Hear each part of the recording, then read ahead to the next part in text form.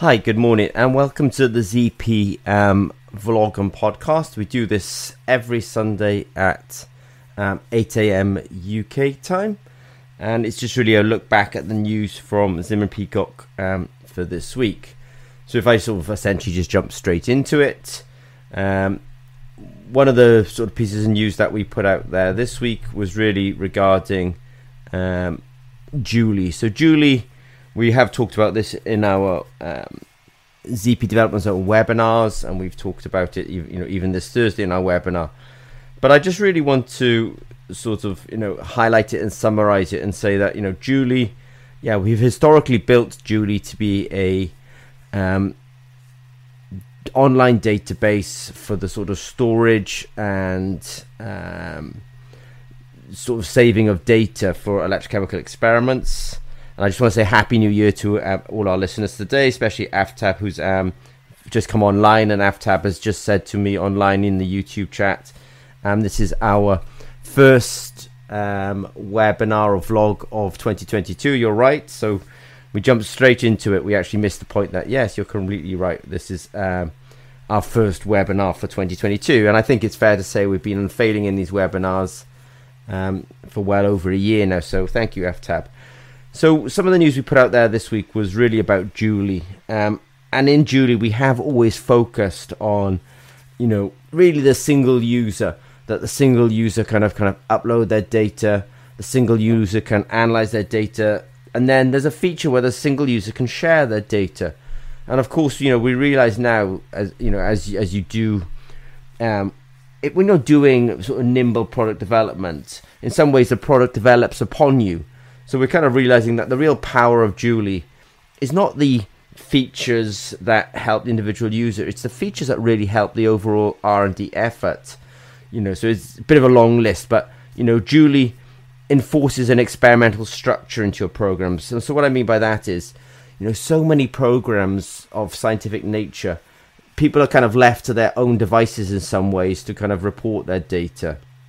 Or maybe they have a historical electronic lab notebook, which is paper based, which is not very scalable, not very shareable, not very backupable, let's say. So Julie does allow the structuring of data into the program. It does ensure that the experimental results are consistent. If you have Julie, then there's a template, you fill in your results, so the end user, be it a patent attorney, be it your quality engineers, be it your principal investigator, they get a consistent experience. The important thing about Julie, which is an important thing about a lot of online databases, is they're actually searchable.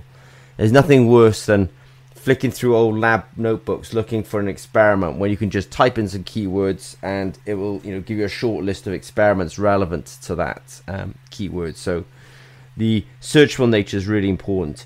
This is something that Aftab mentioned in our webinar on Thursday, which is it allows real time visualization of experimental progress. That is important. That if you're a principal investigator up in your office and somebody's working in the lab or working remotely, then it's nice to be able to see real time progress. It also centralizes the storage of your experimental efforts. That you can have several labs or several experimentalists doing their work, and where all your data is. It's essentially in Julie. It also ensures the custodianship of experimental data. Who owns that data? Where is that data? And so, if you have a policy that all your data is going to Julie, then you can essentially own that data, which is really important, especially if you want to make a business from this. Julie is cloud-based, so it allows experimental teams that are geographically dispersed to work together. It also allows external collaborators to directly feed data into your efforts. So it allows that. It prevents the loss of experimental data through unstructured folder systems. I think what happens a lot of time is people are using cloud systems to save their data, to hold their data, but in fact they're not backed up in any meaningful way. And also Juli's scalable. Every time you get a new user in the lab or a new experimentalist, they can just quickly sign up for Julie. You can then invite them to your cluster, and essentially off you go together. So we have talked about this a few times this week, but I just wanted to kind of go through it specifically in the vlog this week. Now, some other news from Zimmer and Peacock this week. We did put some news out that in 2022 we do have a lot of interns. It's kind of interesting actually. When I look at our intern list, I realize that we don't have any internship programs at the moment running with, for example, Indian universities, but we are definitely for it. But we are recruiting from the University of Birmingham Chemistry Department for 2022, and we're also recruiting from the Imperial College London for 2022 as well. So if you're at either of those universities or know people at those universities, then we are recruiting, let's say, from those universities as well. Now, sort of the final bit of news from Zimmer and Peacock this week really is ZP investing and angel investing. So Zimmer and Peacock, we do actually invest in some clients and some businesses. So if I look at us, ZP has invested in our longest running clients. So we do formally hold shares in some of our clients. We have helped over 5 entrepreneurs launch their dream companies. So if you look at Zimmer and Peacock, we have formally become directors of startup companies, but we've also been very supportive of entrepreneurs in general who are kind of aligned with us in terms of biosensing, and help launch those businesses. So that's in some ways a form of investment as well. What we've done is in terms of investment, we have actually taken over struggling companies in terms of bought the assets and taken on the staff. So that's also been an investment.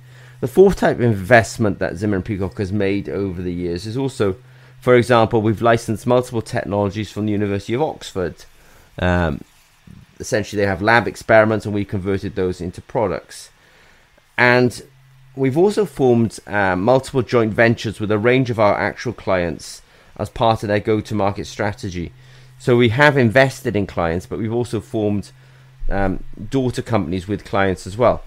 So I mention all of this because ZP is an unusual company that, we are fairly large, we are profitable, and because we don't have any investors ourselves, we're able to take all the profits and essentially invest it back into clients and startups. And also people like myself, we have the luxury of time that we can give it to help other companies, in their journey.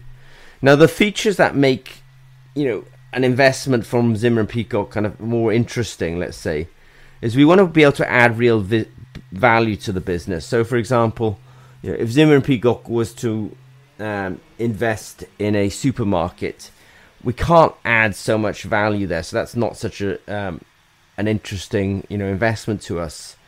So we want our value to be more than just, the financial. So if we can help in a development effort, in a manufacturing effort, when you look at our technology stack, we have Julie, for example, which is a cloud database. If our sales and marketing is also part of our value add, do you have a product that we can, or a service that we can exploit through our sales and marketing? And then we're also, of course, interested in new markets for our core competencies, so water treatment, etc. So there has to be a good fit between us and you in order for us to invest, and probably that fit needs to be more than just financial. There has to be some compelling reasons to it. Also, ZP is looking to be part of the supply chain. So every business has a supply chain. So in our example, we would like, if somebody was building a biosensor and they were looking for potentially investment, then Zimmer and Peacock supplying the screen printed electrodes, that would be something that would make us interested in the long term. If we are going to invest, then we're going to want to assign directors to your board to help guide the growth of your business. So, we have to know that that's going to be one of our requirements. Now, we are able to invest through people, technology, and financial, but if we're making a financial investment, we want to be able to see that the entrepreneur is also able to attract other sources of funding. That could be other investors, it could be grants, but we want to see somebody who knows how to go out there and raise capital, and not just from us as well. So if I wanted to summarize the news from Zimmer Peacock this week, as Aftab says, it's actually the first vlog from ZP for 2022, so Happy New Year to everyone. You see from that this week we've been putting a lot of thought really into Julie, and really putting a lot of thought into Julie as a social, let's say, product in terms of sharing and collaborating, rather than just the business of helping a scientist in the lab. And then we've also put this page up, about our investing and angel investing opportunities with Zimmer Peacock, and we do have a history of it. We are just looking for people who are interested in us being value investors and not just financial investors. And there is for us a long-term interest, which is how to be part of the long-term supply chain of that new business. So what I want to do is I want to thank Aftab for coming this morning, and some of you who follow us later on the YouTube or the podcast, thank you very much. And otherwise, we do the ZP Developer Zone on Thursday. There will be one this Thursday at 8 a.m. London time. Feel free to follow that live, and I will speak to you all very soon. But thank you very much, and have a great day. Thank you. Bye-bye.